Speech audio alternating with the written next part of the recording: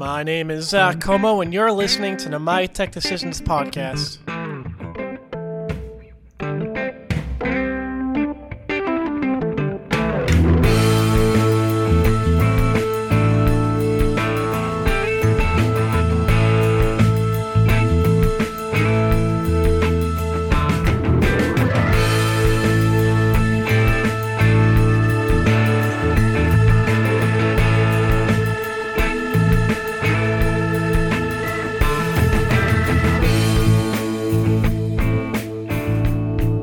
Back to the My Tech Decisions podcast. Like I said, my name is Zach, and I'm your host. If you have been following the news at all, or if you're just going to work as an IT person, you're probably well aware that a lot of organizations in various industries and of various sizes are facing increasingly sophisticated and frequent cyber attacks. For many, that is cause for alarm, and it should be. Many organizations are and should be increasing their IT budget to deploy more cybersecurity solutions, but you really shouldn't be throwing the entire bank at this problem. To talk about this is Danielle Parks, a research analyst with Nucleus Research. Danielle advocates for a risk-based approach to cybersecurity rather than a one-size-fits-all approach. Organizations should take a hard look at the threats they face and add security solutions that address those specific threats to maximize their ROI in cyber spending. Before we get to that interview, here's a quick reminder to subscribe to the podcast on iTunes to hear weekly interviews with IT experts that can help you make the right decisions for your organization. And now, here is Danielle. So I know there are obviously a ton of headlines about cybersecurity right now, given not just the recent ransomware attacks like the one on the Colonial Pipeline, but also the SolarWinds breach and the Microsoft Exchange server attacks. And there's probably a good chance that a lot of companies are kind of freaking out right now and throwing a ton of money at cybersecurity, rightly so. But do they run the risk of over-investing and investing in solutions that they really don't need? Yeah, absolutely. That's a great question. I mean, with all the recent attacks going on, you don't want your company to be the next one in the headlines. You don't want to be the next Colonial Pipeline. And so that's really making a lot of companies very fearful and taking the sky is falling approach. And if you think about that approach, then you just are going to throw all your finances into different cybersecurity systems, hiring more IT personnel, hiring more antiviruses or firewalls. You can overload your system with everything. I mean, if you're really taking that approach, then you're going to invest almost all of your company's money into that, and you're not going to be very productive. Your computers will be slowed down, and it just is not a really wise investment. What companies really should be doing is seeing how risky are they to this next cyber attack, and are they willing to take the vulnerable risk and maybe not being as secure as their competitor because it might not be the best business decision for their corporation. Yeah, this is something that a lot of cybersecurity experts have actually been telling me over the last maybe a few months or so. How do you know what cybersecurity solutions you actually need and which ones you don't? Yeah, that's a great question. I mean, the first thing you really have to look at is your cybersecurity system, is it layered or overlap? And that means layered is where you have different softwares or different personnel taking on very specific tasks for your organization. So one might be an antivirus, and another would be a firewall. But when you have overlap, that means that you have two systems that are doing the exact same role. And that's something that should be very fearful for companies. It means that you are spending costs on an additional software that you don't need, and you're also doing what I was talking about before by slowing down your computer. I know we had talked about it a little bit before, but if you think about it, just putting it into perspective, if you have just 5 minutes per hour that slows down your computer, and you have an employee that's making about $60,000 a year, that actually costs an organization almost $6,500 per employee per year. So if you have maybe 10 employees in your organization, that is $65,000 that your company is just wasting away. And that's an indirect cost of just having an overly secure system. So there are hidden, unwanted indirect costs from a highly fortified security system. Right. I'm sure a lot of companies are justifying those costs because, like you said, they don't want to be the next Colonial Pipeline, and I mean, I think they're probably justifying this by saying, well, if we have these protections, we don't have to pay a $5 million ransom like the Colonial Pipeline. Or I think it's important actually, but so what would you say to those folks? Well, you have to think about how vulnerable is your system actually. Is your system, if it got hacked, would it be worth $5 million to pay that ransom? Right. Or would it be worth just scrapping that data and doing a different system, Yeah. Not every company can afford a $5 million ransom, that's for sure. And there's this thing called cyber insurance that I'm not too sure if a lot of companies know about, and that can help you pay for different ransomware attacks that you might have, or it can help you replace different devices if they are broken. And so that is kind of an actual insurance, so to speak, that your company can take, and it's not necessarily doing the sky is falling approach. That's the one thing that I really want to warn you against. So, what are the steps involved in taking this, or doing like a risk-based assessment and then purchasing cybersecurity solutions from there? Yeah, so a lot of times IT departments, they have a cyber attack that goes on. I'll tell you a little story as one of my friends who's an IT director, his company actually had a crypto attack that faced their company, and because of that, they invested in an endpoint security software. But that software is about $4,000. It's a lot of money. But doing the return on investment from that one attack and doing the software afterwards is actually really beneficial for their company because he's no longer going in and trying to search for threats himself. He's no longer going through and seeing which files are actually corrupted because this one specific software will go in and automatically remediate any threats or attacks that are going in. So that's saving their company so many man hours to the point where they actually were able to get rid of one of their IT personnel, and it's just paid for itself. So when an IT personnel is going up to their CFO and is trying to convince their company to buy a product, they shouldn't just be thinking about, well, what's a threat? Could we actually face a $5 million attack? Or could this actually save my IT personnel time and save our company actual valuable resources? Right. So in general, are there any cyber solutions that have a better ROI than others? It all is very company specific. Yeah. So if you have, here, I'll give you one example actually. I have a great one. So there are some software that you can basically just wipe your entire system free. And if you have a properly backed up computer, Nucleus did a report on it, it's actually better to just throw away that computer and buy a new computer if it's going to take your IT personnel more than 5 hours to fix that computer. And then for smaller corporations that have to rely on outside IT personnel, it's actually more beneficial to just purchase a new computer if it's going to take more than 3 hours to fix that computer.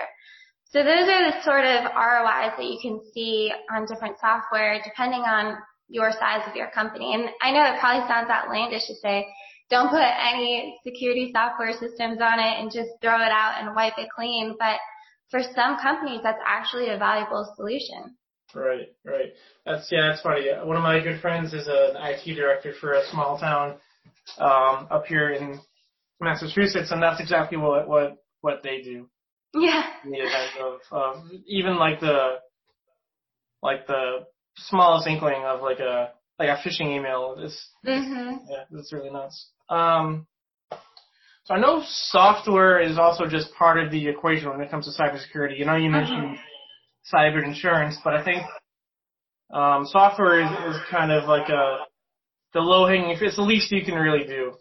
But then I think that opens up a lot of companies to be lazy when it comes to best practices. Yeah. Yeah. That's a great point. I mean, if you talk to any IT personnel, even if they have a ton of software, no IT personnel is going to say that they're 100% protected. I mean, we have this funny saying where if you take your laptop and you encase it in concrete and you try to make it as protected as possible, it's still 99% possible that, or 99% safe. There is that 1% that someone could break into that concrete and get into that computer, you know. There's actually no way to be 100% safe against a cybersecurity attack. It's just plain and simple of the fact. Yeah. Right. So I know I asked the opposite of this question, but, you know, are there solutions that are really being pushed on the market right now that most companies don't need? That's a good question. I mean, I can't really give advice for each company because I said before everything is very company specific. I know some organizations that an SIEM, which is a Security Information and Event Management System, is the perfect solution for them. But then when it comes to another company, an endpoint protection software is actually better for them. So I wouldn't necessarily say that one is being pushed more than another.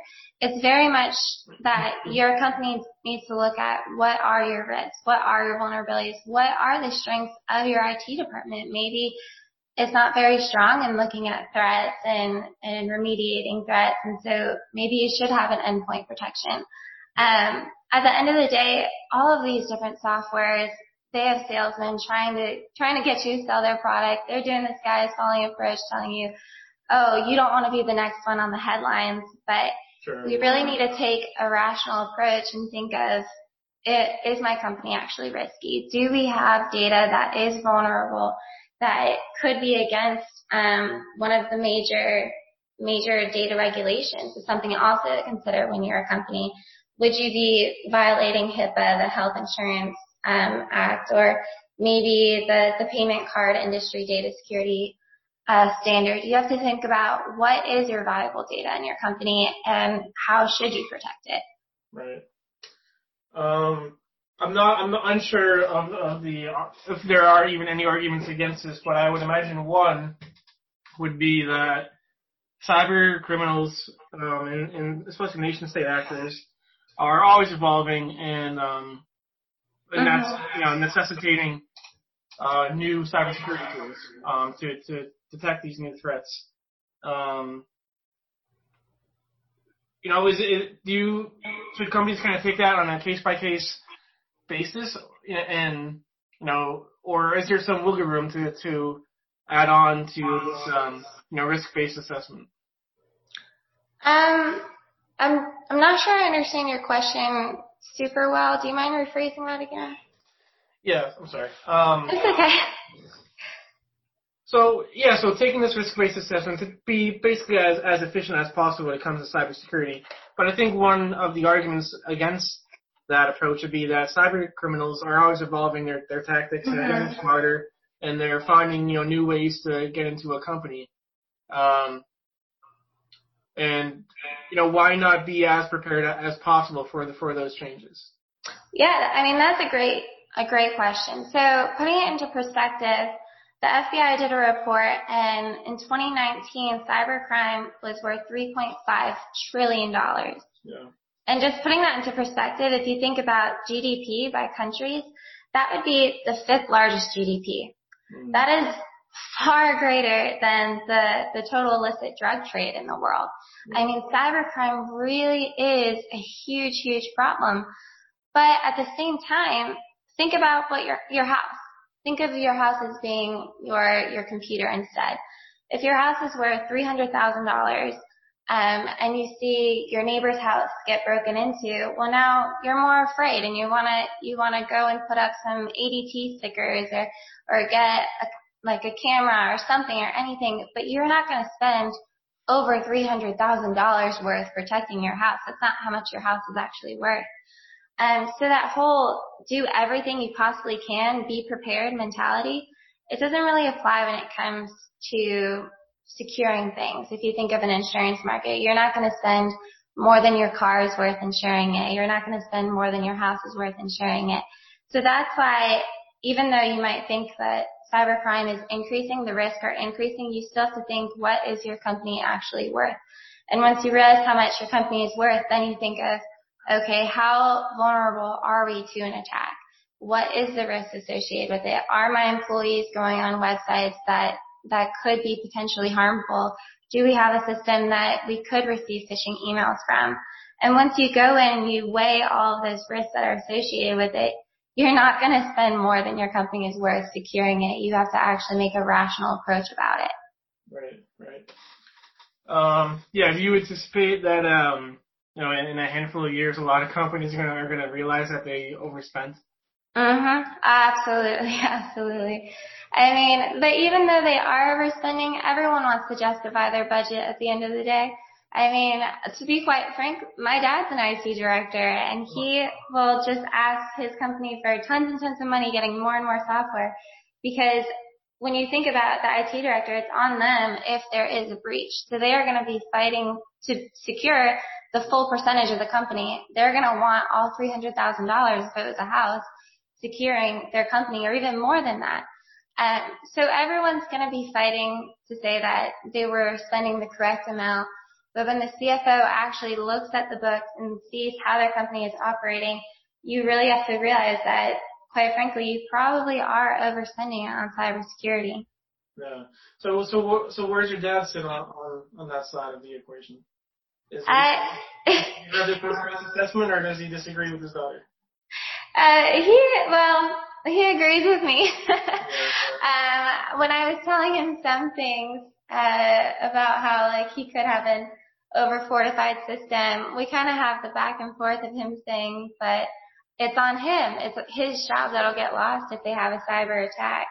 But he does agree with me that a slow computer can really hurt your organization, and that you need to make wise decisions. And he also has realized, as I tell him more about the return on investments of different softwares, he can kind of take that to his CFO and justify spending it on different software. So it's a double-edged sword. He can realize his mistakes when he's buying different software, but he can also use it to convince their company to buy different solutions. Right. That makes sense. Yeah, and is that kind of, when he, pushes back, is that kind of, is his argument that, well, what if, basically the what if, it's the unknown, we don't know what's out there, so we want to be as prepared as possible. Is that basically, is that part of it? Yeah, there's this other analogy that I've heard from IT directors, and you think about if you have rodents or cockroaches in your house and in your kitchen, if you know about them, then you're going to have to go after them. You're not just going to live with them. And so that's kind of the mentality of an IT director. They are responsible for their systems. They're responsible for their house in this analogy, and they have to go after every single little threat. And the more they go after it, the more they realize that threats are out there. I mean, I'm sure we've all had a phishing email sent to us at one time or another. Mm-hmm. So they are there. It's just, how do you protect your company from these threats? Yeah. I'm not sure if you can answer this question, but are there areas where companies are not investing because all the money is going to cybersecurity right now? Yeah, I mean, that's hard to measure for a company, but it's definitely happening out there. When you have 2 or more softwares doing the exact same thing on your system, and that software is costing your company maybe $24,000, because that's the price of some of these softwares. That money could be better spent and invested into more personnel or more devices for your company, or just it could be invested in a different way that could actually grow your company. And then the reverse is true too. So I want to play a little bit of a devil's advocate here. If you have a very secure system, you're going to want to invest more in your company. That's where you think of the analogy of, if you put up a fence around your business, you're not going to be fearful that someone's going to break into it. So instead, you're going to expand it and grow your business. So there is a little bit of a teeter-totter in it, that you need to make sure that you aren't spending over and above what you could be investing into your corporation, but you also need to be confident that your corporation is secure and can grow. Right. Great. Danielle, I think that answers the questions I had. Unless there's anything else that you think we didn't hit on that we need to. I think that about covers everything. I just want to put the head on the hammer again of just saying that companies really need to be careful about the, oh no, Colonial Pipeline just got hacked, or the big Target hack, and not think that their company is going to have a hack that huge. You have to think in a more rational mindset and really take the approach of cybersecurity is an insurance market. What are your risks? What are your vulnerabilities? How much should your company actually spend on it? Right. Yeah, you made the analogy of like insuring a car, and makes perfect sense. I just realized I was spending way too much money on car insurance, especially since I don't drive anymore. I haven't driven anywhere in like a year. Yeah. I literally bought my car last March in the beginning of COVID, and I put like 2,000 miles on it. Oh my goodness. I don't need so much money for car insurance. That's ridiculous. Yeah, and see, you could have spent that on something else. You could have spent that on food or something fun. Yes, exactly. Yeah. All right. Danielle, thanks very much. I appreciate your time. Thank you. It was great talking with you. Thanks for listening to another episode of the My Tech Decisions podcast, where it's our mission to help you make technology decisions for your company. If you would like to learn more, head to mytechdecisions.com or follow us on Twitter at mytechdecisions. You can also follow me on Twitter at ZWComo. Until next time.